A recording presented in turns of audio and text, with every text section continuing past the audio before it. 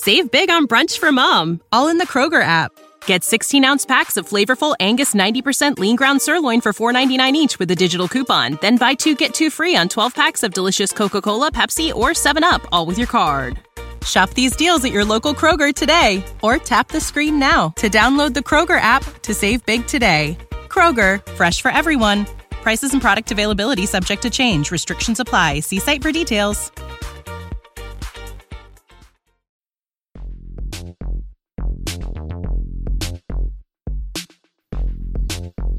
Well, Happy New Year, everybody, and welcome in to the first of the 2023 SportsMediaWatch.com podcast. I am the somewhat capable, somewhat rested off a New Year's weekend host, TJ Reese. He is the man that is the purveyor, the owner, the operator of SportsMediaWatch.com. We love the insight. We love the takes of Dr. John Lewis. Happy New Year. It's good to be back with you as we start 2023. How are things in your world as we get this show kicked off? Well, obviously not the best start to the year, I think, for anybody. Dan Patrick on his show today said that he felt exhausted as he signed off. And I think it's strange. You come back from the holidays and you're not just not rested and refreshed, but the opposite. So, Sure. So holiday weekend with a lot of football, and it culminates with a shocking, horrible situation on Monday night in Cincinnati that we're going to get into that is still an evolving story. Let me say, disclaimer, first of all, thank you for finding us. However you did so, John's site, a social media link, sportsmediawatch.com, or John's Twitter, whether you found us those ways, thank you, but also follow or subscribe wherever you get podcasts, Apple Podcasts, Spotify, Google Podcasts. We've got other podcasts that are part of this feed that are kind of on hiatus at the moment. I know George Offman's Tell Me a Story I Don't Know will return here in a week or so on this podcast feed in what will be his final season of podcast. George's 7th season, I believe, will be coming up, a series of shows that he does a great job with sports media interviews with personalities, usually with a Chicago tie, but a lot of times it's been national, John. We keep saying this and keep promoting this. Not only do you hear from the Chicago personalities, but you hear from the likes of, for example, Bob Costas, Kenny Albert, Kevin Harlan, on and on down the Michael Wilbon that tie back to Chicago that are national somehow, some way. They've all been part of his podcast feed. So we love George's insight. That will return on this feed. You'll get his content as well as Mike Gill and Phil DeMont Mullen back in 2023 here for this year with the Announcer Schedules podcast. You get all of that on here. They go all about the guys and gals calling games, analysts, play-by-play, usually on the national level. They have great interviews. You find all of that on the sportsmediawatch.com podcast feed. So make sure you're following or subscribing wherever you get podcasts. And we should say that you and I are doing this on Tuesday evening, almost 24 hours now since the incident on Monday Night Football that has shocked and gripped not only the football world, but the sports world in this country. And that's Damar Hamlin's collapse on the field during a game that ended up suspending the game. Rightfully so, between the Bengals and the Bills. An enormous Monday Night Football game was ceased in the first quarter and never resumed. So you may be hearing us, and John, always we want to disclaim, you may be hearing us later on Wednesday afternoon, and you may know more information, obviously, than what John and I know at the present time, but we will kind of walk through all of this. So, John, just give me your initial thoughts just from the standpoint of the coverage by the Monday Night Football crew with Joe Buck and Troy Aikman on the call, Lisa Salters down on the sideline, Susie Colbert, Adam Schefter, and Booger McFarland, who lives here in the Tampa Bay area. And I've not had a chance to reach out to Booger to, one, compliment him and to check on him on how he was doing. They were in the studio in New York during all of this coverage. So give me your thoughts and your insight on everything, including the coverage, as we begin, because you are eminently qualified to give us a lot of takes on this. Go ahead, sir. Yeah, well, certainly you don't want to say it was unprecedented because it wasn't.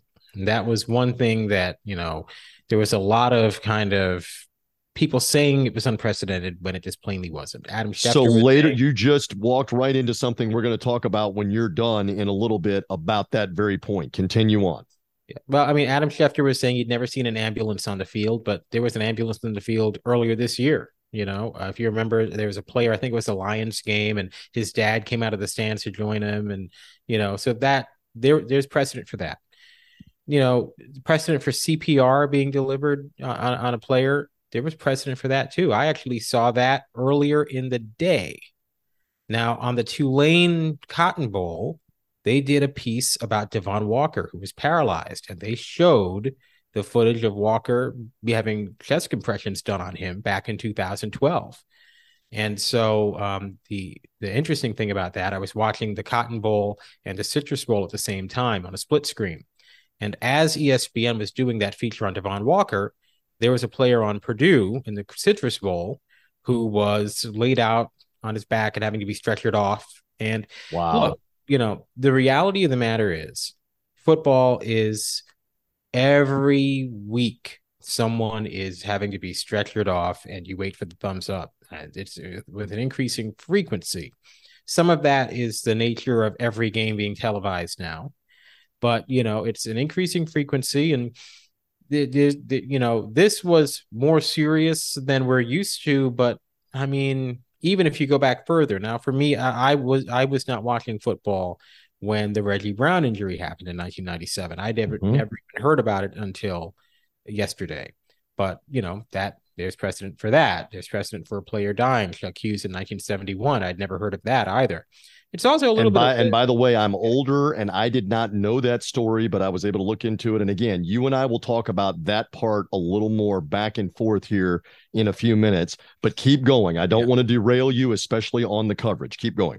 Yeah, I mean, I just think there is an element of those who don't know history are doomed to repeat it. And it is weird that this, the history of this stuff happening in football has been maybe not whitewashed to an extent, to the point that people don't even have a point of reference when these things have happened. So that's one thing I wanted to point out. As far as the coverage itself, I mean, right off the bat, everyone has already praised Scott Van Pelt, and justifiably so. Scott has proven that he has the same capability. Scott Van Pelt, in my view, reminds me a little bit of Peter Jennings, which is kind of maybe a strange comparison to make. But what Peter Jennings did in those most significant moments, particularly 9/11, that Dan Rather didn't do, that Tom Brokaw didn't do, was that he communicated in a personable way that was relatable. He, Dan Rather always had his little folksy aphorisms, including on 9/11 itself, which was a little bit jarring if you ever watched the CBS News footage. And Brokaw, Brokaw is, there's nothing personable about Brokaw's stuff. It was almost robotic is a word I will use. Yes. Exactly. But Jennings, he always came off as if he was giving you his real emotion without making himself the show, which is a very difficult thing to do in TV news. And Van Pelt has that. He doesn't have the gravitas of Bob Lee or Jeremy Schaap, obviously, right? But what he has that Lee and Schaap really never had, as great as they have been, is the ability to blend handling these stories in an appropriate journalistic fashion, while at the same time doing so in a relatable way that almost seems like he's just like you reacting. So he's, look, I mean, he's proven time and time again that he belongs where he is as the Sports Center anchor of record. He has his own Sports Center at midnight. It's the main Sports Center for post games. He's their primary anchor, even though it's never really been said, but he is their primary anchor. He's where Dan and Keith used to be. You could probably argue, even though nobody really has said it, that he's in the top 4 or 5 Sports Center anchors of all time. And he would probably, even though he probably knows deep down that it's true, he probably would not welcome that statement. Right. But he's working on a 20-year run doing Sports Center.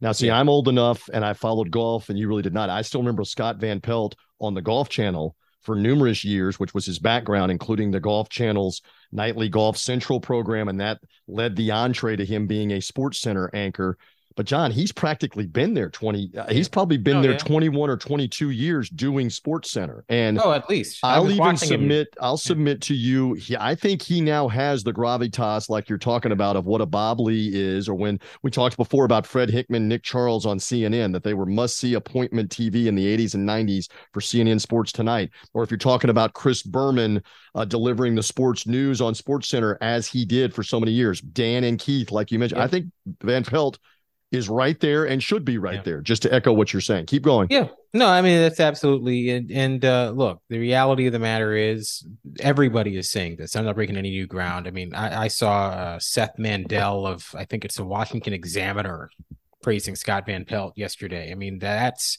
everybody, whether they're in sports or not in sports, took notice. And it is worth noting, by the way, that this was Monday Night Football after the Rose Bowl. Mm-hmm. Two of the biggest teams in the league on ABC and ESPN and ESPN2 and ESPN Plus. There was a massive audience watching this. And so this will be a lot like a darker version, of course, of the Joe Theismann injury, where so many people were seeing it. It was a communal viewing experience to see Joe Theismann break his leg. And so this is, again, much darker, obviously, but reminiscent of that. There were a lot of people watching that. So there were a lot of people watching Scott Van Pelt do, I wouldn't even say an excellent job, even though he did do an excellent job, but he did the job that is now expected of him. And the job that really he got after COVID on March 11th of 2020, when he anchored in the immediate aftermath of the NBA suspending its season. And I think the expectation is now he can do that. Look, many years ago, if something went down, you had Bob Lee, right? Mm-hmm. 9/11 happens, you get Bob Lee in there, right? Boston Marathon bombing, Bob Lee. Maybe Jeremy Schaap, but they don't, it's not just because they've kind of downsized on the outside the lines element. It's also because Van Pelt can do it. He's the guy that they turn to for that. So, he did a great job. Lisa Salters, in my view, is, if not the best, look, sideline reporting is a very thankless job. So I can't come up with, and you've done it. You're smiling. I'm smiling at you. John and I can see each other, and we're going to have fun with facial expressions and different stuff off the air. This is what I've done on the radio for going on 20 years. So when you said sideline reporting can be a thankless job, I can identify with a lot of that, because people don't understand that a lot of times you're precluded from what you're able to cover. Right. In some cases, when you work for a team, you can't talk about things you've seen or it's a difficult situation, and you just kind of roll on and let it roll off your back. But continue on about Lisa Salters. Go. Yeah. So it's a thankless job, and so it's a difficult job to do well. And I would say, if we're talking about who's the best who ever do it, I think Lisa Salters, the only person in my view who would have an argument would be Michelle Tafoya. And I think Michelle Tafoya was truly great and handled these breaking news moments quite well. But in my view, I think Lisa Salters is probably the best to ever do that sideline role. And last night she was excellent as well. All by the book. Just gives you the information you need. The emotion that she showed in the live hit with Van Pelt was also on point. And, emotion. It was real. We saw that from her. And I totally get it, because I've been in these kind of situations where you've been going for a couple of hours and you're almost in the mode of work, do your job, be professional, that you don't have time to be human. And then suddenly it will hit you at some point, an hour into it, an hour and a half into it, later that night after you're done. Man, I almost watched somebody die on a football field. Let's be adults. Let's just be real. That's where I think it was hitting her, that I've had time to process all of this, and I'm now talking through it again. And I very nearly watched somebody die, and I'm on live TV with tens of millions of people. I still think that Scott Van Pelt Sports Center probably had anywhere from 15, my guess, 20 million, maybe more, still watching in the 10 p.m. hour, just because the story had gone everywhere and you wanted the latest information, and ESPN was live on site. Yeah. And, Lisa Salters, to me, she did an excellent job. I think one of the things that makes Lisa Salters really good at what she does is she does already view the players as humans, which I mean everybody does, but you see them as these gladiators. And she's the mother of a black son, I believe. That maybe adds to it a little bit. You see a little bit of your own child in that. And I've always gotten the sense that even back to the Draymond thing, I did an interview with her a few years ago and was asking her about the Draymond scenario where Draymond was having this ridiculous meltdown in the locker room. I believe it was the game where Steph ended up hitting that three from half court. And, what she was saying to me was that she could hear the pain in Draymond's voice, right? And, not everyone is going to look at it like that. Not everyone is going to feel the empathy really in that way. And I think that she has an empathetic aspect that is very helpful, especially in moments like this. Because, emotion with people in journalism it can be sometimes a little fraudulent. We all have seen the movie Broadcast News, right? And who was the male lead for those that don't know, you're going back to like the late 80s, early 90s. That's William Hurt, Holly Hunter. Give me 10 bonus points because we didn't rehearse this, and Albert Brooks. The William Hurt character very famously manufactures tears to seem genuinely upset or moved by an important story that he's covering and reporting. He came back and edited the story together with his fake tears. And it becomes a big part of the plot in Broadcast News that he's a fraud. He's not a genuine person. He's only looking to get ahead. So that's the reference you're making. Score yourself 5 bonus points with me for a Broadcast News reference, because the millennials, the Gen Zers, they have no idea what we're talking about. Go back and find that from the 80s or the 90s. Yeah, well, they showed it on syndication one day, and I caught it. But look, the best are the Albert Brooks lines when he's making fun of William Hurt, who doesn't know everything. When he says something like, "I believe I have the line right. Do you know who the 12 Supreme Court justices are?" And he says, "Yes." He says, "Even if they're only 7." So he's just making fun of him of what you don't know. You're only here because you're good looking and you're the anchor type. But go ahead with the rest. A quick funny story about Albert Brooks. I was watching the Bob Einstein documentary, and it showed that Albert Brooks was his brother, which I had no idea of, which means that his name is in actuality Albert Einstein. Or it could be Albert Einstein. Yeah, I love it. Isn't it Bob Einstein? I'm not sure. I'm going with you on whatever you have right now. You're rolling in the new year, and I'm just going with you. I love the Broadcast News reference. But but the reason I brought that up is because so often emotion in TV news comes off that way. I look back at Katrina, right? And Katrina was a lot of emotion, a lot of anchors showing emotion in a way that didn't always, sometimes it just seemed like people were trying to build their careers, right? And maybe I'm off base, but I don't want to name names, but there was an anchor at CNN who was up and coming, and he was really, really emotional throughout Katrina. And then all of a sudden he had Aaron Brown's time slot, and he's been consistently in prime time there ever since. There was an anchor at Fox News who was very emotional, and maybe it was all real emotion, but there was something about it that just came off to me a little showy, a little bit like I'm trying to audition for my next big thing. Right. And the reality of the matter is, you're not always right judging whether people's emotions are fake or real, but Lisa Salters came off very real. There was no artifice there. Okay. So I have something for you, because again, we've got a lot to cover with this, and we are going to talk college football playoff, and we're leading to the championship game that's coming next Monday, because we know what the ratings were for those games and those broadcasts. We don't know the NFL's numbers at the time that John and I are doing this. I want to hit you with something, and I want your response in terms of the coverage.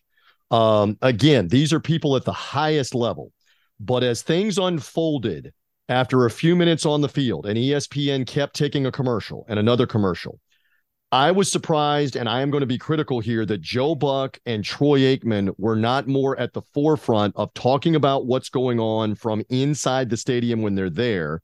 And ESPN instead kept deferring to Suzy Kolber, Adam Schefter, and Booger McFarland in a studio who are not there, who are in New York, in the ESPN studio in New York, where they do the Sunday Countdown and the Monday night. Eventually, after about a half hour, they finally got back to Buck and Aikman for an extended time. These are stalwarts of covering the game. Troy Aikman playing the game, winning at the highest level in the Hall of Fame. Joe Buck, Emmy Award winning. You talk about gravitas. I wanted more from them about what they were sensing and what they were getting. Okay, that's my take. I value your take more than my take. Am I off base with that, with them deferring to the studio for the first half hour or so? It seemed like so awkward. And Suzy Kolber even said at one point, to add to this, I don't know what else I can say. I don't know what else we're supposed to say at this point. Amen. You're not even at the game. And so, okay, my thoughts. What are your thoughts on that point real quick, please? Well, I differ a little bit in terms of I was fine with Buck and Aikman. I thought they handled it perfectly well. Joe Buck does not want to go viral for speculating or saying something wrong. And sometimes when you don't have anything to add, needing to fill the vacant airspace with your own voice can get really dangerous. I haven't tweeted anything since all this happened, because for me, what exactly am I going to say? Unless I have concrete information that I can add, there's nothing useful that I can actually say. You can only say something obvious or something offensive in these scenarios, right? That's it. You're either going to speak the obvious or you're going to say something that's totally inappropriate. And so my viewpoint is, unless you have information to add, just don't say anything.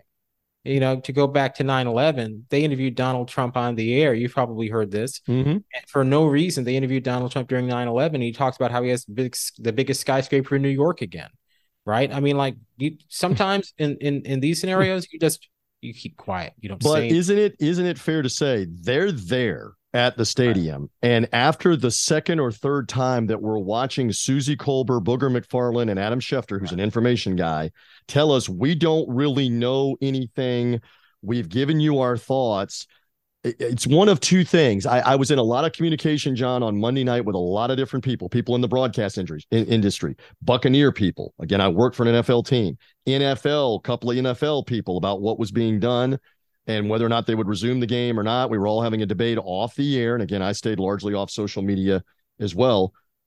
But I kept saying to all of these people, go back to the Emmy Award-winning Hall of Fame caliber broadcasting people you have who are there, who can at least tell you about what's going on there. Either that or option two, move on to Sports Center like a baseball rain delay. Let them talk about it, cover other things, go to other things. If you're no longer going to go to the stadium, just that was my take. So follow up on that and we'll move on. Well, a lot of this is on the NFL. It should have been obvious. That game probably should have been called a lot earlier. And so ESPN was forced to fill a lot of time. And the main game broadcast was forced to fill a lot of time because the game broadcast was still going on. The game was suspended, but, temporarily. They might come back out and play. So a lot of that's on the NFL for them having to fill that much time.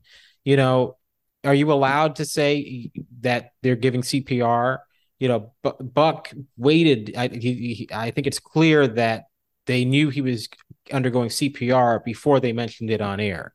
You got to be really, really sensitive in these scenarios, especially when you're doing a live TV broadcast. Can I add to what you're saying? Okay, so I heard Sal Capaccio, who's my kind of counterpart. He's a great radio host in Buffalo. He's the sideline guy on the Bills network. All right, so he's there on the sideline working his broadcast duties.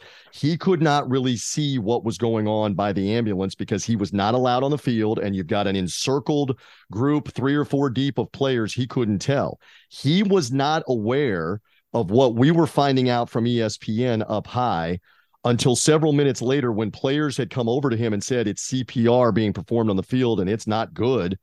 Then he was aware. Now, the interesting aspect, here we are in the present age with the internet, with social media immediately. There were media members up high who could see what was going on, could see CPR being performed, and they were tweeting out of the press box in Cincinnati. What do they call it now? Paycor Stadium. I think I got the sponsor right. The old Paul Brown Stadium.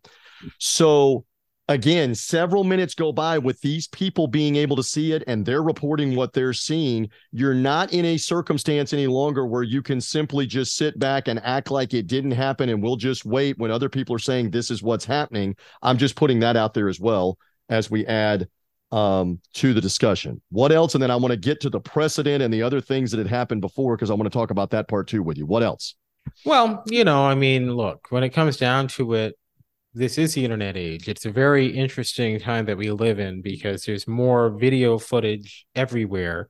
And yet at the same time, there's more, I mean, I don't know if you'd call it censorship or maybe just sensitivity. The reality of the matter is, if something like 9/11 happened today, we would have video footage from inside the towers. We'd have video footage from people inside the towers. We'd have so much more graphic material. And at the same time, because we also have Twitter as an ombudsman for a lot of the media, the penalties for showing that are dramatically higher than they were in 2001. Albeit in 2001, even just showing the falling man was considered a tremendously insensitive thing to do. Mm-hmm.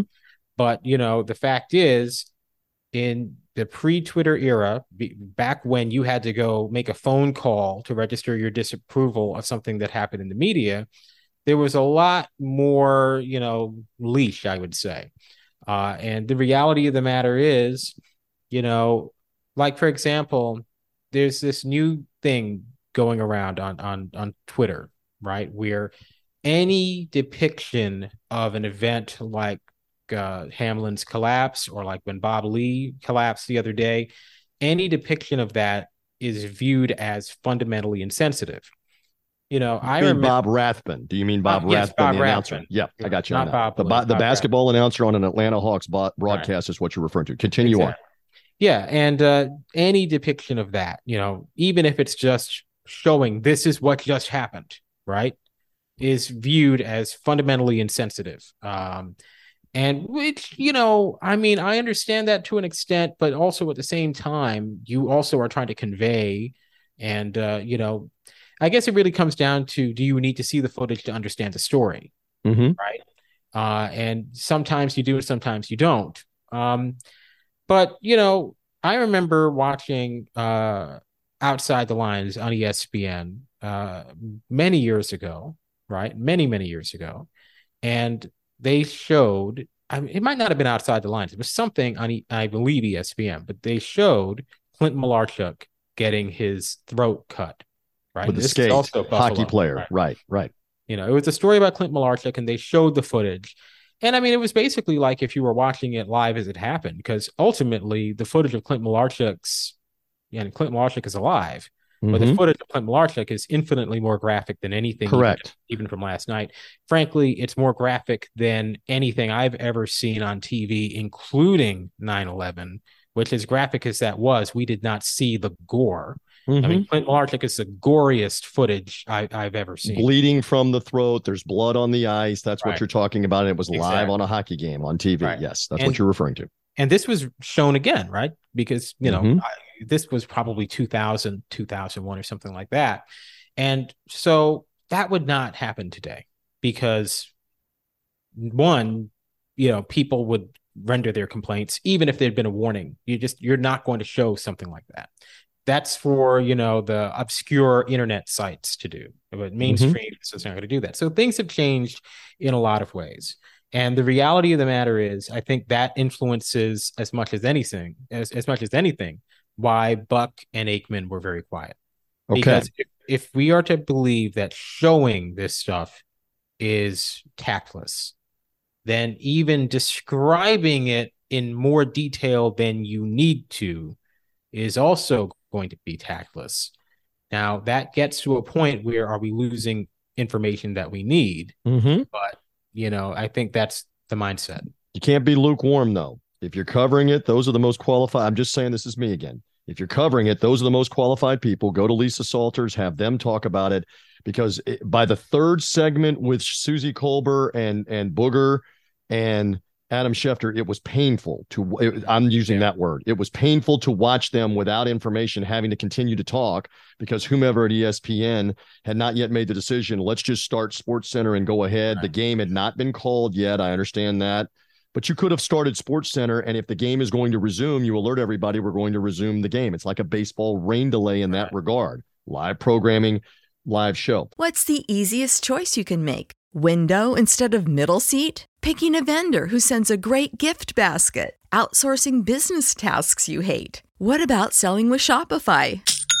Whether you're selling a little or a lot, Shopify helps you do your thing, however you cha-ching. Shopify is the global commerce platform that helps you sell at every stage of your business. From the launch your online shop stage to the first real-life store stage, all the way to the did we just hit 1 million orders stage. Shopify's there to help you grow. Whether you're selling scented soap or offering outdoor outfits, Shopify helps you sell. Wherever and whatever you're selling, Shopify's got you covered. Sign up for a $1 per month trial period at shopify.com/try. Go to shopify.com/try now to grow your business, no matter what stage you're in. Shopify.com/try.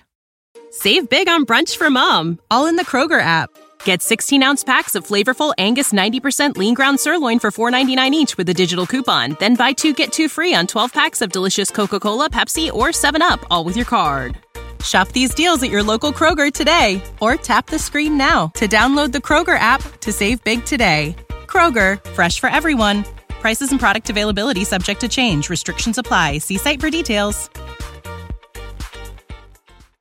All right, let's cover another aspect of this, and I promise we'll get to some other subjects here in a few minutes with John on the SportsMediaWatch.com podcast. So you mentioned the mindset that began very early on. This is unprecedented. There's nothing like this.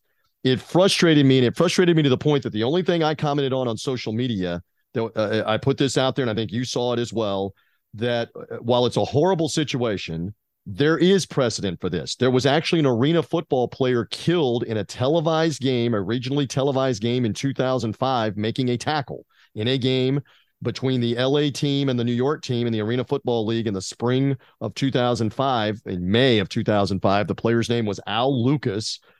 And in that case, they took him off the field with CPR being performed. They took him to a local hospital and they resumed the game and they played the rest of the arena football game. So that took me, knowing that, less than 90 seconds to Google it and find it. I remembered right off the top of my head 2 other ones. Obviously, the Hank Gathers Loyola Marymount 1990 on the court, West Coast Conference basketball tournament game. One of the leading players in the country in terms of scoring and rebounding collapses and dies during the middle of a tournament game. And they stopped the game and they never resumed the game. And they carried him off the floor and he died later at the hospital. And that story became an unreal story of overcoming the death and the shock with Loyola Marymount winning games in the NCAA tournament. That's a very famous thing. I know it was 30 years ago, but it's a very famous thing that a lot of the older ESPN people should have known about and talked about. I'll keep going down the list. I did not know the Chuck Hughes one from the NFL, but if you had just simply Google searched or been looking on social media, there were people putting out there NFL player death 1971, and you could have found that. There was a very famous incident in 2005, the same year as the arena football player dying, of a Detroit Red Wing hockey player whose name is Yuri Fisher. You know where I'm going with this, John. You can see me. And again, feel free to interrupt me, put your hand up. John and I can see each other. If I'm monologuing too much, I'm just giving you information to the audience and with John here. Yuri Fisher collapsed on the bench during a Detroit Red Wings game, which was a home game. During the game, they resuscitated him. They gave him CPR for 6 minutes. The images of Mike Babcock, the coach behind the bench, waving and the players waving, get over here, get the paramedics over here. That happened during a game. In that instance, the game was stopped and they did not resume it. And they actually started over at a later date because it was a regular season NHL game. The point that I am making, and by the way, there was another famous incident just last summer. Forget about stuff we're talking about in 1990 or 2005. Last summer, the Danish national soccer team and Christian Eriksen suffered a similar cardiac event during a Euro Cup game with Finland, the version of the European Cup, a level below the World Cup, was being played. Denmark and Finland were in an important match. It was near the end of the first half. He had a cardiac event where it required doctors in attendance and paramedics to revive him on the field in front of his teammates, in front of the fans. And they resumed that game that day. After about a 20-minute delay, they resumed that game. They finished that game because he had been a more responsive when he left the field, and they resumed it. Okay. I say all that to say I just listed 5 things that you could find almost immediately to stop all of the we've never seen anything like this before stuff. And I'm just going to put it out there that someone at the producer level, someone at the highest levels of ESPN should have started to rein that in and then bring context. Not that you relive it for the sensational, gory factor, but at least for the news and the parallel and a reference point. All right, John, I said a lot there. Your reaction to that on the whole mindset of this has never happened, this is unprecedented, which it clearly was not. Well, I mean, maybe to give a little bit of benefit of the doubt, maybe the unprecedented aspect is he was in the field of play and just made a play. If I recall, a lot of those, and a lot of this, there's a lot of examples from hockey, including one from about 2 years ago. And a lot of those hockey examples, this is happening on the bench. Correct. So certainly Jerry Fisher was on the bench. And so someone collapsing on the field of play while actually in the act of playing is more rare and something that might be, I wouldn't necessarily say more disturbing because it's disturbing anyway, but certainly when it happens, not just on the field of play, but like actually in the act of playing, maybe that is a little bit more valid point. But again, in the case of Christian Eriksen, the Danish soccer player, that was on the field of play in a prominent European soccer game. I know that it's Europe. Yeah. Let me go back, and you love this. All right, let me go back to the night in March of 1990 when Hank Gathers passed away. Totally different time with no internet, with no social media, with no cell phones. The first time, I'm a college student in Memphis, Tennessee. I had gravitated to that Loyola Marymount team, and who hadn't? Because if you were watching late night basketball in the 1990 January, February months, they were on all the time, and they were exciting to watch. So we did not become aware of this until the Sunday Night Sports Center. Again, there's no internet, there's no social media. And Chris Berman that night, the two Chris's, Chris Berman was doing Sports Center that night, along with Chris Fowler, who was being given a rare early opportunity to host Sports Center. They are the anchors that night. This is on YouTube, by the way, for John and the audience. You can go back and watch the live coverage from ESPN that night of Hank Gathers' collapse. Some people put it up on YouTube. I remember Chris Berman saying, and the hair on the back of my neck is standing up, this is 33 years ago now this March. We're going to show this, and you may not want to watch. And they showed it. They showed Hank Gathers collapsing after a free throw, and they showed him writhing on the ground. They showed it all, John. That happened on ESPN's airwaves.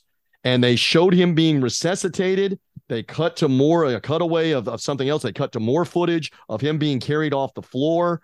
They showed it all. And they showed it again later. And they talked about it again later in a different time, just so everybody knows.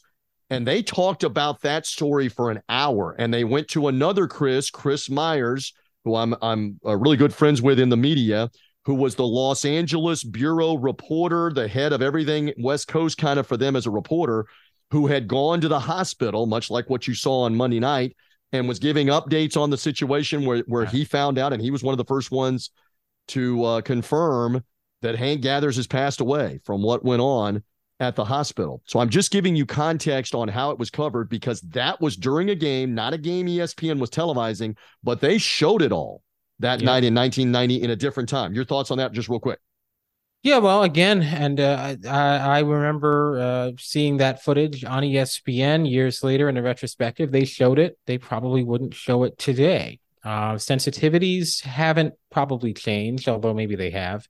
But Twitter has created this, there's an enormous backlash, and people will get, it's much easier for people to render their disagreement. I don't know, I mean, I think it is important to see disturbing things when they happen. We can't keep sanitizing everything in life. There's so many things that we don't see. So to go back once more to 9/11, because that's obviously the most significant day any of us have lived through.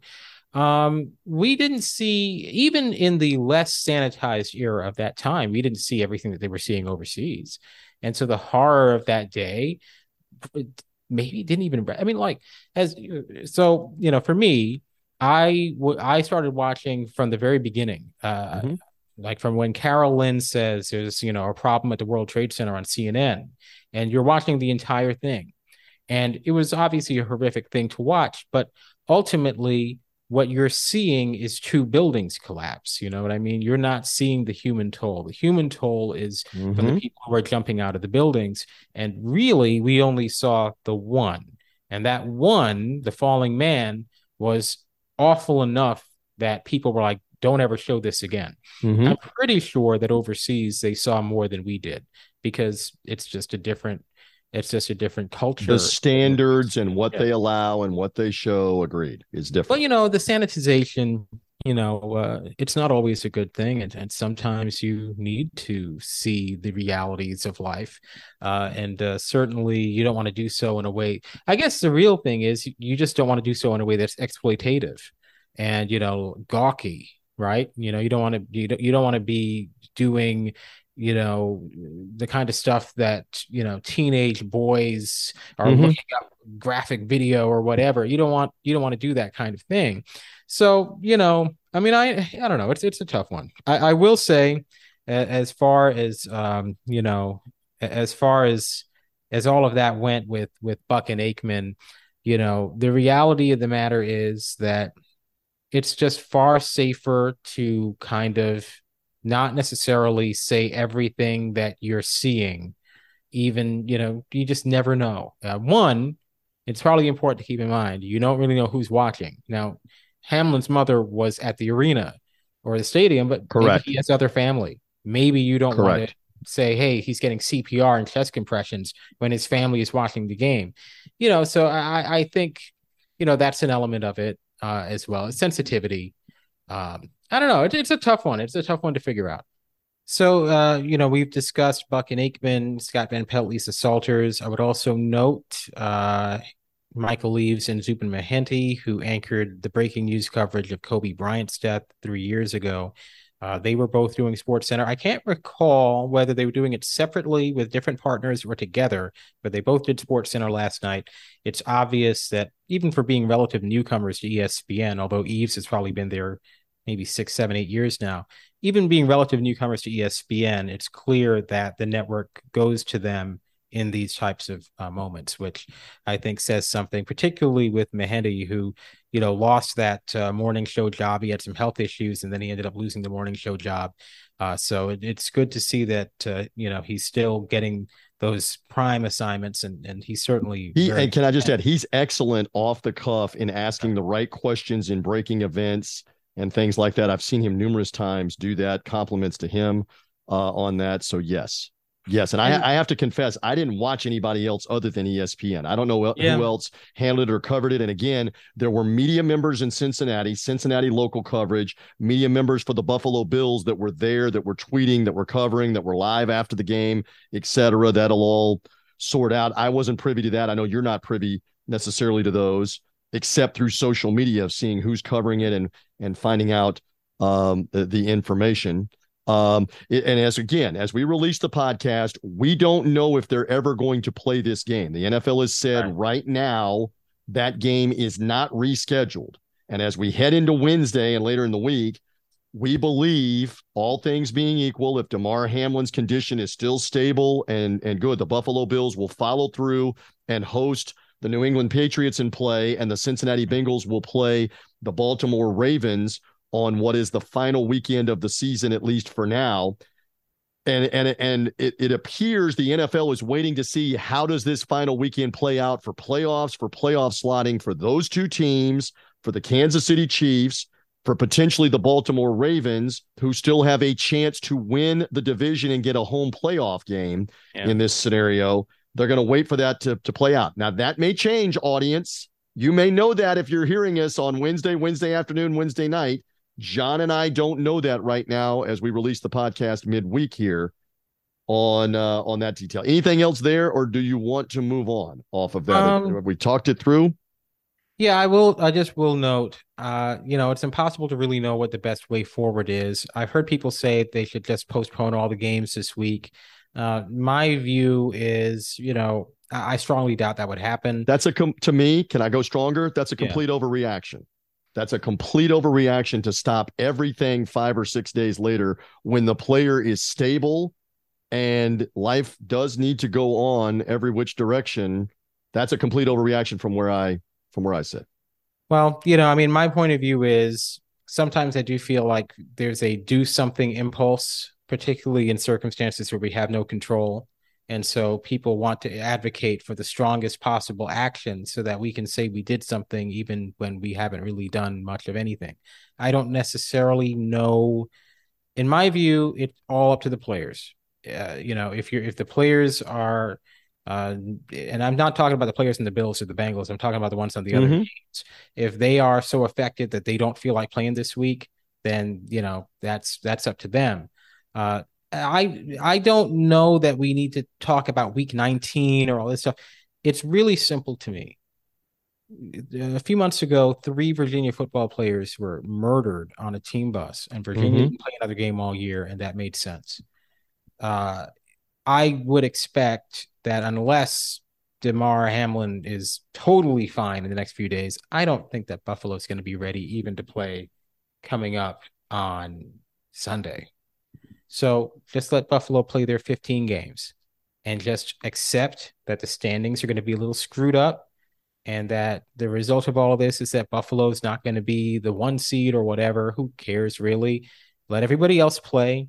Buffalo can be 15 games. Cincinnati can be 15 games if they need to be, and just keep everybody else on schedule. I don't see the need to either push everything back this week or even to push it back just so Buffalo and Cincinnati can play. Let's just call this 15 games for those 2 teams and move on. It would surprise me if he's doing better. And again, we hope as Tuesday has become Tuesday afternoon, Tuesday night, that he continues to improve. It would surprise me if Buffalo, who's slated to be at home with no travel, doesn't rally around each other and go ahead and play the final game this weekend. We'll see what they do. We'll see what the NFL does. And you definitely, from a competition standpoint, have a sticky situation if they're not having to play the Patriots, who have to win. What do you do there? The Patriots have to win to guarantee their playoff spot. The Bills want home field advantage if they can get it, and an off week on the wild card weekend. How do you reconcile that from a competitive standpoint on the field with the NFL? And as this becomes Wednesday, becomes Thursday, those questions get more prevalent on how do you reconcile that. Let's just see what the NFL chooses to do. And one more quick thing that we didn't really cover. There's eerie footage that is out there. I saw it on social media as well, and I was not remembering this, but a similar thing to what we believe happened to Damar Hamlin actually happened to an NHL player, Chris Pronger, where he took a puck to the chest, a 90 to 100 mile an hour puck, a shot to the chest, literally, where you don't have much chest protection on in the National Hockey League. And very similarly, it knocked his heart out of rhythm, literally, the cardiac condition. And it is spooky. And it's Mike Emmerich and John Davidson, very famous broadcasters on the Fox coverage of the National Hockey League, were calling that game nationally, I believe, of Detroit and St. Louis Blues when that happened. And John Davidson realized immediately Pronger's in serious trouble. They're getting the doctors out on the ice. There is an eerie, spooky shot of Pronger very quickly on the live to tape with his eyes, the vacant eyes are open, took a puck to the chest. Unfortunately, there have been other incidents in hockey, in baseball, of a puck or a ball hitting someone very hard in the chest and it knocks your heart out of rhythm. We're not doctors. We're not even saying this is what happened. I'm saying it was what could have happened with Damar Hamlin, but there is another incident with that in the NHL. And all I'm saying is it's a freak thing in an inherently dangerous game of pro football. This was more than likely a freak blow to the chest that did this. And so whatever psychological help players need to get back and be able to play, that's a day-to-day thing. How that will unfold, you and I don't know, but it's all part of the discussion. Let's see what the NFL does. Let's see what the players do. Let's see what the Bills players do. Let's see what happens, John. Anything else on that before we move on? Well, I mean, look, ultimately it was a freak accident. It doesn't even really fit into the, comfortable narrative of the NFL is, doing this and that. I mean, it could happen anywhere, ultimately. Little League Baseball, it's happened, unfortunately, Yeah. horribly, with a player getting hit with a ball, a batted ball. It's happened in hockey and youth league hockey. This has happened. It's tragic. It's awful. Yeah. And so, there's just very little control over what anyone can do. Really nothing that anyone can do to really prevent this kind of thing, one would think. Maybe I'm wrong about that. And yeah, when it comes down to it, just you hope these things don't happen again, but it's a freak thing, and freak things very sadly happen all the time. Horrible, but hopefully we get a happier ending as the next couple of days unfold. All right, speaking of happier, let's brighten it up a little bit. We talked a lot about that NFL situation. Let's go back to college football. And now the college football playoff has sorted out with TCU and Georgia in two phenomenal semifinal games played on New Year's Eve. You and I left this podcast, Dr. John Lewis, wondering, would they be good games? You must have said good games are the most important thing about 8 times. And you were right, because the ratings are already in for those. So give us the insight, but a tremendous dramatic win by TCU in the Fiesta Bowl led into, right as the ball was dropping, a last second dramatic win by Georgia, where Ohio State missed what would have been the game winning field goal in the final seconds of semifinal number 2 in the Peach Bowl that night. They could not have gotten any more dramatic, exciting finishes in both games. So how did it translate? And it now leads to TCU and Georgia playing the championship game this coming Monday in Los Angeles. Yeah, well, these games happened last year, and they feel like they happened last year. So look, it was great numbers. Georgia, Ohio State, 22.1 million, which is the most for any CFP semifinal in 5 years, with the obvious out-of-home caveat, because Ohio State Clemson in 2019 had nearly as many viewers, 21.2 million, without any out-of-home. All things being equal, Ohio State Clemson definitely had more viewers. But based on the numbers we have, it was the most watched CFP semifinal since Georgia, Oklahoma. We know that New Year's countdowns affected the numbers because that classic thrilling game peaked at halftime. It peaked from 9:45 to 10 p.m. Eastern. And so that how much did it dip in the next hour? So did they lose a couple million? Did they lose significantly more as people went to dinner, went out for New Year's Eve? Do we know? No idea. Honestly, I'll have to ask. But I would imagine the final quarter hour was still fairly healthy. But when you're peaking at 23.9 million from 9:45 to 10, you should end up, somewhere much higher than that for the final quarter hour. And it did not work out that way. A lot of people, I imagine, having to fight over the remote with their loved ones who wanted to watch Ryan Seacrest, who apparently is still around. And all the countdown shows. Yeah. But again, there is a segment. This is not me any longer socially. And again, I keep making John laugh. I'll make the audience laugh. I have been a bachelor for about 4 days with my family. My wife and my twins and my in-laws went on a 7-day cruise starting last Friday on the 30th before New Year's Eve. So it has been me doing work and being bachelor with the dog. So I did not go out and carouse, let's just say, on Saturday. I was in to watch the games no matter what.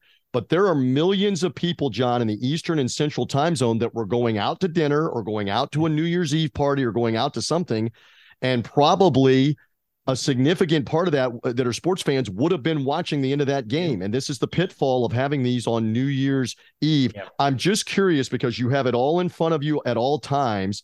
How did these do in comparison to previous New Year's Eve, even going back, with the understanding they measure more now with out of home? But how did it do comparatively to previous New Year's Eve games that might not have even been as dramatic as what these two were? What's the reference point? Just real quick. Well, last year on New Year's Eve, which was a Friday, so you're dealing with New Year's Eve, and it's also a weeknight, much lower. Neither game had more than 17.2 million viewers. You go back, the previous New Year's Eve was quite a few years earlier. I think it was just 2016. Actually, by today's standards, those games did pretty well. Both were at the 19 million mark. But what were those games, and were they blowouts? Who were the matchups? And I can tell you if they those were Alabama, Washington, Alabama by 2 touchdowns, and then 31-0 Ohio State. Yes. Yeah. So those games, no drama, certainly in the second game. Nothing building in the second game because the Ohio State Clemson game was the second game on that day. And I'm just curious too, was that on a Saturday? I may be remembering that was a Saturday. It was. So it kind of helped because a Saturday is a traditional college football game. Not as many people working. Not as many people are going to work on a weekday, obviously, with the New Year's Day holiday, a national holiday. But a Saturday is a traditional game day for college football. So I just wonder how much that helped. Yeah. And, the previous New Year's Eve playoffs and the first New Year's Eve playoffs as well, those were on a Thursday, and one was 15.7 million, the other was 18.6. So definitely the best New Year's Eve semifinals, obviously out of home playing a role as well, but I don't think it was the only role. What do you think about TCU and Georgia as we look ahead to next Monday? We theorized about this. We theorized what happens if it's Ohio State and TCU. What is your thought on a Monday night standalone national title game? You get the Dallas-Fort Worth market, but you don't get the brand name Michigan that has a hate factor the same way as TCU. What are your thoughts about Monday? And maybe do I sneak a little ratings thought or projection from you for Monday night? Sure. Well, it's got to be a good game. All of it depends on it being a good game. And Georgia is favored by 2 touchdowns the last I checked. The reality of the matter is if TCU can threaten an upset, you'll get a solid number. I still think TCU Ohio State could have done really well if it was close because you have Ohio State. Ohio State Michigan was the number one in my view. And you got neither. So if you're going to get either one of Ohio State or Michigan, you want Ohio State. So Ohio State TCU, in my view, and I've said before, people were upset at me for suggesting this. I still think that would have been, if you can't get Ohio State Michigan, then that's the one you would want. Second, you would want Georgia Michigan, right? Dead last, you would want Georgia TCU. But all that really matters is the quality of the games. And if TCU makes it close, it's just the quality of the games. That's all you need. Okay, reference point. To your point, reference point. Last year, it was 2 SEC teams, Georgia and Alabama. It was a close game into the fourth period. What did it end up doing, just as the reference point for this Monday, between 2 teams in the South in the championship game, close game? It was about the same number of viewers as Georgia Ohio State had, actually. I think from the other night. Right. Yeah, it was slightly higher than that, maybe 22.6 or something like that million viewers. Yeah. So how good is the game? That's an important part of this. Yeah. And we will wait to see how it all does play out. What a story TCU is. Yeah, and they've got the underdog energy. And they've got that whole Hypnotoad thing going on from Futurama. It took a while for people to actually start mentioning Futurama when they mentioned the Hypnotoad, but and now they're mentioning whether Jim Harbaugh is going to stick around or flirt with the NFL for like the third year in a row, which he's apparently doing again after losing the semifinal game. What a wild game that was. Yes. What else? Anything else? Well, I was going to say, the great Dave Nagel, formerly of ESPN, pointed out to me that, as great as the games were, once the playoff expands, the regular season is going to lose something. Of course. And let me echo that. Can I elaborate? Sure. Enjoy this one and enjoy one more next year with all the drama of a semifinal and then a championship game. And I'm not going to start something that we're going to go on or I'm going to pontificate for 5 more minutes. But let's just say it this way. College football has never been like the NCAA tournament. It has always been based on let's have the 2 best teams make sure they play each other. That's what the BCS was trying to do. But it was flawed. And what everybody understood was, how do we make sure it's the 2 best teams? Okay, let's play a game for each of them, a semifinal game to make sure we get the air quotes best 2 teams. That's where the college football playoff idea was born. What is now going to be put into place is essentially like the NFL, a second season, or the other sports, a second season. And the end of the regular season absolutely isn't going to matter for those that are in the top 5, those that are undefeated, because you're going to be in the playoff anyway. Yeah. And I will say that 8,000 times between now and whenever I'm no longer doing this. You've destroyed the end of the regular season when you start having 11 postseason games for the champion instead of 3. So I echo that completely, because all that will matter is what did somebody do in January in the postseason over the course of 4 weeks. Keep in mind, it will play out over 4 weekends of games. And by the way, you're going to get plenty of bad games in those first 2 rounds too. That you're going to have people lamenting. I'm on the front end, John. Why did we have to have this many games? This is ridiculous. This is stupid. Yeah. So we're going to keep track and keep receipts on people that wanted to have more that are now going to complain when we do have more and they're bad. I'm just saying. Well, you know, maybe they could have just had, instead of a set format, whatever format suits the season. If you've got 5 teams that everybody thinks are really good, you adjust around that, you know? I mean, but we know, you know this, I know you know this. They sold out for the money, the humongous money that's out there for these extra playoff games. We know why they did it. Just don't come crying to me when they're all bad games and you've destroyed the end of the regular season. And it ends up being Alabama. And look, it's not the NFL. Yeah. You have essentially about 40 or 50 teams that play one level of college football and another 70 or so or 80 that don't play at that level, and they're not going to be included in this. The NFL has 32 teams, and again, they play an even schedule of a division and out of division, and it's all equitable with a salary cap and free agency. You don't have that in college football. Yet you're trying to turn this into an NFL postseason with 11 postseason games now, with 12 teams and 11 postseason games. I'm off my soapbox. I promised I wouldn't go for 5 minutes on that. All right. Are we good on that subject? Georgia TCU coming. We finish it up with a few of these. Here we go. Love it or leave it. Did you have anything that you loved from the New Year's weekend? Because I've got something as it relates to Mississippi State and Mike Leach and the tribute to him. Anything first for you? Did you love something about New Year's weekend? It can even be non-sports related. Anything that you loved coming off the New Year's Eve, New Year's Day weekend? Anything good? Well, you know, it's kind of strange. You know, it was happening right as DeMar Hamlin was struggling. It was happening at the exact same time, and I was watching on the split screen Donovan Mitchell scoring 71 points. It was a very bizarre juxtaposition because they were so thrilled and just having the time of their lives with Donovan Mitchell in one part of the screen. The other part of the screen is the Bills and all of the agony that they were dealing with.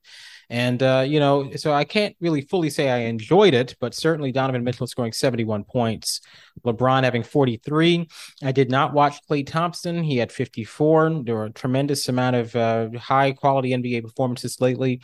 The NBA is kind of strange right now. The Nets are really good, and the Lakers, they've even won 2 straight. They're still terrible, but they're, you know. Hey, you bring up a great point that under a normal circumstance, that would have been everywhere for 24 hours or so, what he did, scoring 71, because it was the most since Kobe's, 81 that he had.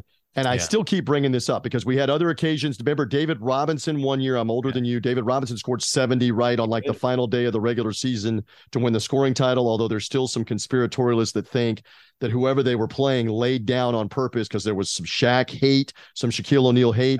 They didn't want Shaq to win the scoring title. So David Robinson mysteriously didn't need to lay down. They were the Clippers. Well, they were terrible, but he scored 45 points above his average, obviously, on the final day, almost like he was being allowed in the low post to score over and over again.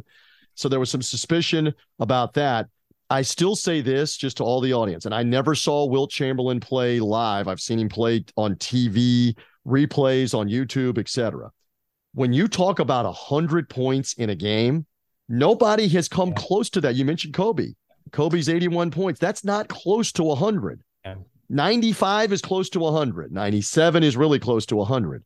That is still remarkable. I mean, I saw the stat the other night while we're talking about loving it. I saw the stat when Luka Doncic got the 60-20-10 game. Yeah. All right, 60 points, 20 rebounds, 10 or more assists. Amazing night. Here we go again with this has never happened before in precedent. Did you see Wilt Chamberlain had a stat line in the 1960s after the 100-point night? He had 60-plus points, John Lewis. He had 30-plus rebounds in the game. He had 10-plus assists in the game. He had 10-plus block shots in the game and 10-plus steals in the game.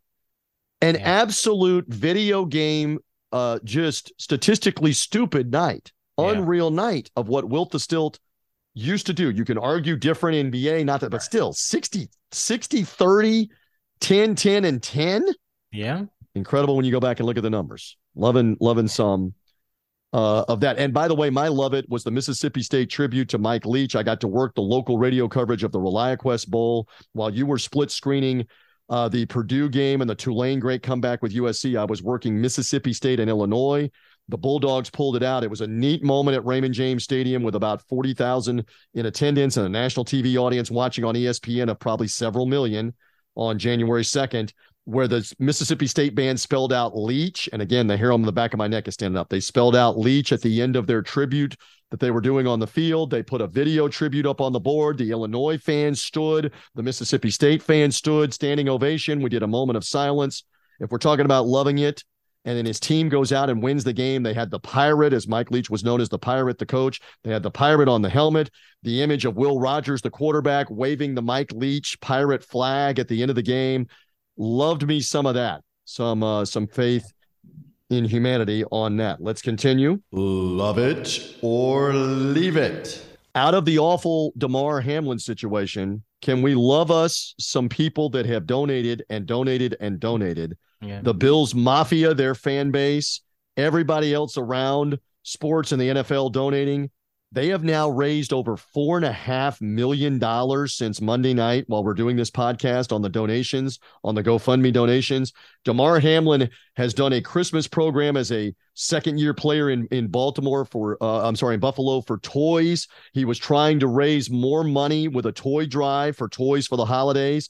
The goal had been, John Lewis, for a couple of thousand extra dollars, $2,000, $2,500 extra dollars, $4.5 million. Yeah. Love that. Keep it up. Faith in humanity to begin 2023 is somewhat restored. Your thought on that? Yeah, I mean, it's always, good to see people doing that kind of thing. And the reality of the matter is, it kind of makes me almost a little bit sad that the initial drive was so modest. And, I don't know. I'm not trying to be judgmental, but maybe we should probably be doing this kind of stuff just generally and not just when somebody is in dire. Well, I give you a perfect example. Andy Dalton, now the Saints quarterback, the former Bengals quarterback, he and his wife donated, I believe, $3,000 to the cause. Many others, NFL players and others, are donating. Yeah.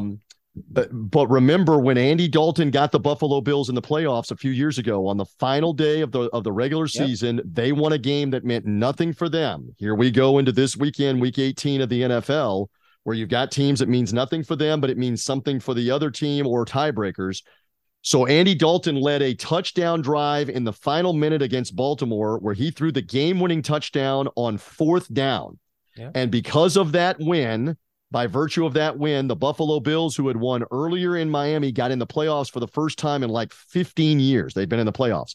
And the Bills Mafia, again, went to Andy Dalton's foundation unsolicited and began to donate tens of thousands of dollars. He got over $200,000 of donation like almost immediately because they wanted to say thank you to Andy Dalton. Yeah. So these are the good things in sports. We love seeing this, and that was tied to a game. This is tied to an awful circumstance with Hamlin and his family, and we'll see what happens with the rest of it. Anything else on that before we move on?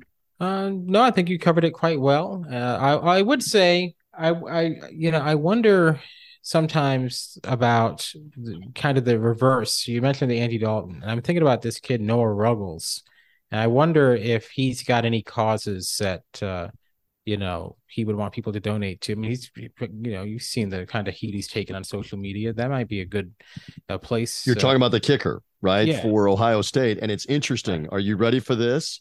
Mm-hmm. Noah is a Tampa kid who kicked at Steinbrenner High School. I am doing this podcast, as I have done the entire time with you, in the shadow of that high school. I live right here by that school. That's where my twins are currently going to high school. Noah was the kicker also at NC State. Noah also, I will just say this on the podcast, brought some of this on himself with how he acted last year when he kicked the winning field goal in the Rose Bowl against Utah. That needs to be out there too. So he brought some of it on himself when he missed the kick after acting the way that he did. But yes, you're right. When the kickers miss in college, especially not the pros, some of the behavior is awful. So we'll leave it on that. Not a love it. We'll leave it on that. Let's act a little better. But how about that in tying it to the Reeves clan, Steinbrenner High School in North Tampa, and that's where my two go. Yeah. I can't believe there's a high school named after George Steinbrenner. I know there is. It's amazing. He was very philanthropic with donating all over the place, including in Tampa, and they named a school after him, just like the Yankees spring training stadium is now George Steinbrenner Field. down where the Yankees play. But you're right. And I've had to educate my twins on who George Steinbrenner is. They have no idea. John, the students that go to that school have no idea unless they're adult, parents, grandparents, relatives. Not big Seinfeld fans, huh? They're not Seinfeld fans because Seinfeld's been off the air 25 years. Sure Do I want to say that we're older? Years. They don't know who my friend, they don't know who Jerry Seinfeld is. Yeah, well. It's we got to teach them down the road about how ahead of the curve that was, and they always made fun of George Steinbrenner for sure. Another one here. Love it or leave it. While we're handing out love it or leave it, those paramedics and the team doctors and trainers for the Bills and the Bengals and the doctors that were on hand and the paramedics that were on hand that were performing CPR on Damar Hamlin. We throw around hero way too much in sports. Heroic effort, hero this. Those people were amazing heroes.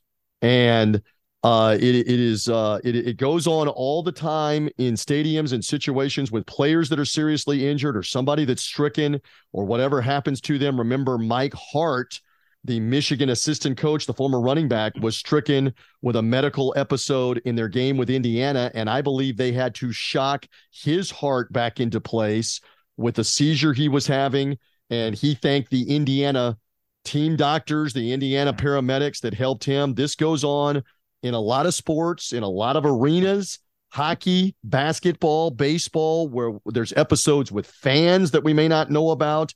Those paramedics, fire and rescue, doctors, they are heroes, John, and we should say love it to them as well. There was a classic example. They saved his life. Yeah. They saved his life on the field and got him to the hospital. And not unlike the other ones I listed earlier on, there were numerous ones where they were able to save the life of Yuri Fisher. Deontay Johnson, the same thing, the Florida Gator basketball player in the game in December of 2020 that collapsed during a game with rival Florida State. The doctors on hand, the team trainers were able to resuscitate him. The paramedics in the ambulance saved his life. Yeah. So we should recognize those people. Yeah. Well done on that. All right, anything else in closing? We've done a lot. We've covered a lot. Anything else that hasn't been said? Any other subject that you want to cover as we get into 2023 here in January? Yeah, I mean, obviously people should try to stop speculating about, people when they have horrible health issues and trying to use it to advance their political arguments. Obviously, I'm talking about a lot of these folks trying to tie it to the COVID vaccine. Idiots.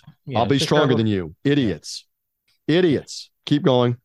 Yeah, it's a terrible thing to do. It's a terrible thing to do wherever it's coming from. Like on the Keontae Johnson circumstance, it was actually coming from the other direction. People were trying to suggest he had COVID, and we're using that to argue people shouldn't don't play sports. Right. Yeah. So, but certainly you get a lot more of it from the anti-vaccine side. And I would recommend, politely that they reconsider what exactly it is they're doing, because they certainly are not doing their side of their argument any favors by every single time somebody has something horrible happen to them.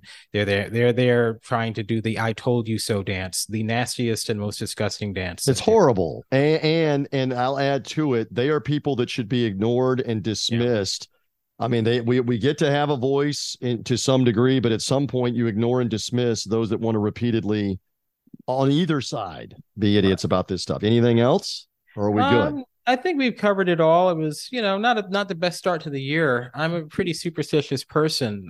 When David Stern died on the first day of 2020, I thought that's not a good sign, and that year turned out to be hot garbage, as we all know. Wow, that's true. So I'm very hopeful that that this year will be a lot better than it has started.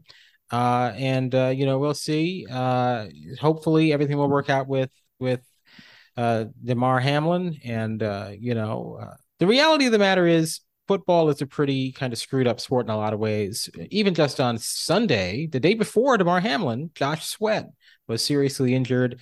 And, we have this little routine. Someone has been horrendously injured, but they give us that thumbs up, and that thumbs up is basically, oh, they're perfectly fine. Okay, let's go back to playing. And it's kind of a ridiculous thing because, one, We probably should not be depending on people strapped to stretcher backboards to give us a thumbs up to reassure us that we can continue playing the game, right? We probably should not put that on them. And the reality of the matter is it was a horrible thing that happened.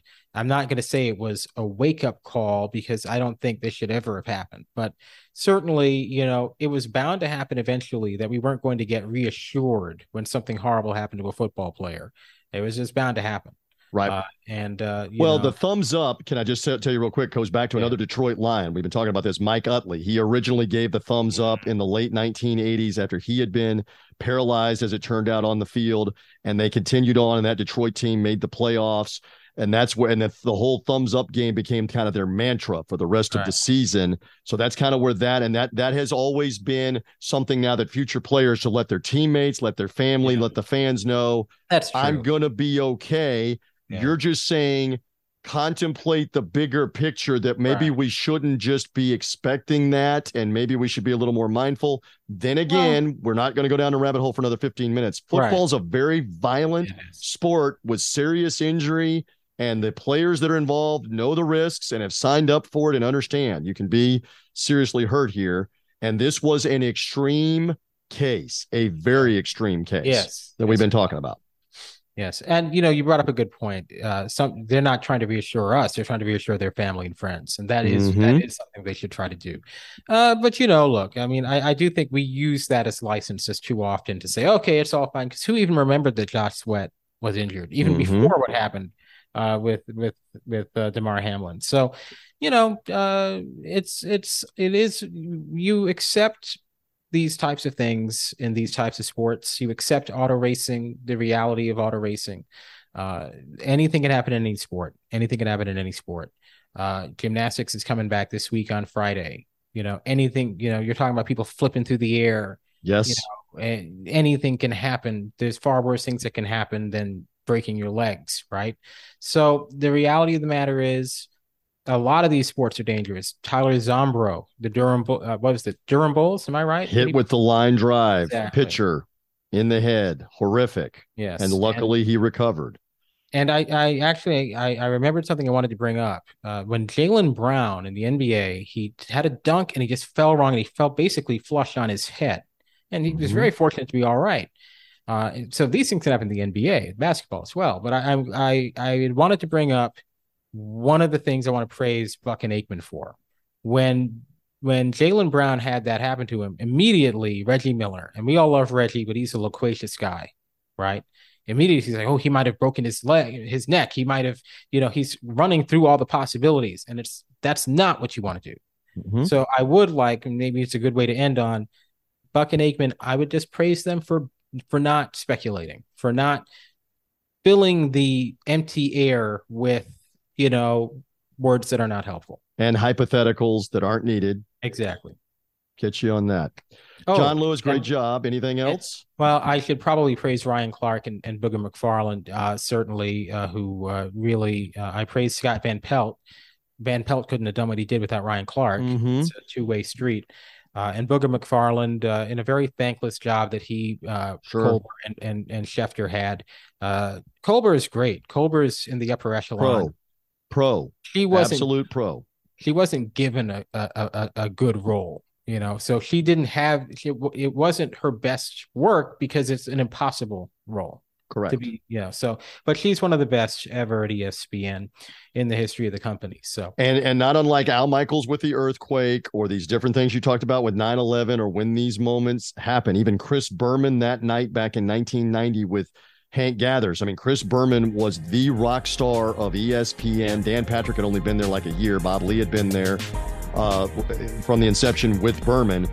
But to have him covering it that night, it took on different significance of he knows how to handle this. He's a pro. Same thing from Susie Colbert. Same thing from the pros that were there. And we've done a bunch on all of this. My friend, Happy New Year on another edition of the podcast. Same to the audience.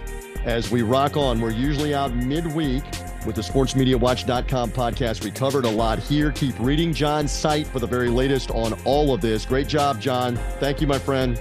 All right. Thank you. And we thank all of you for listening. Follow or subscribe. Apple Podcasts, Google Podcasts, Spotify. Spread the word in 2023. The audience has been growing.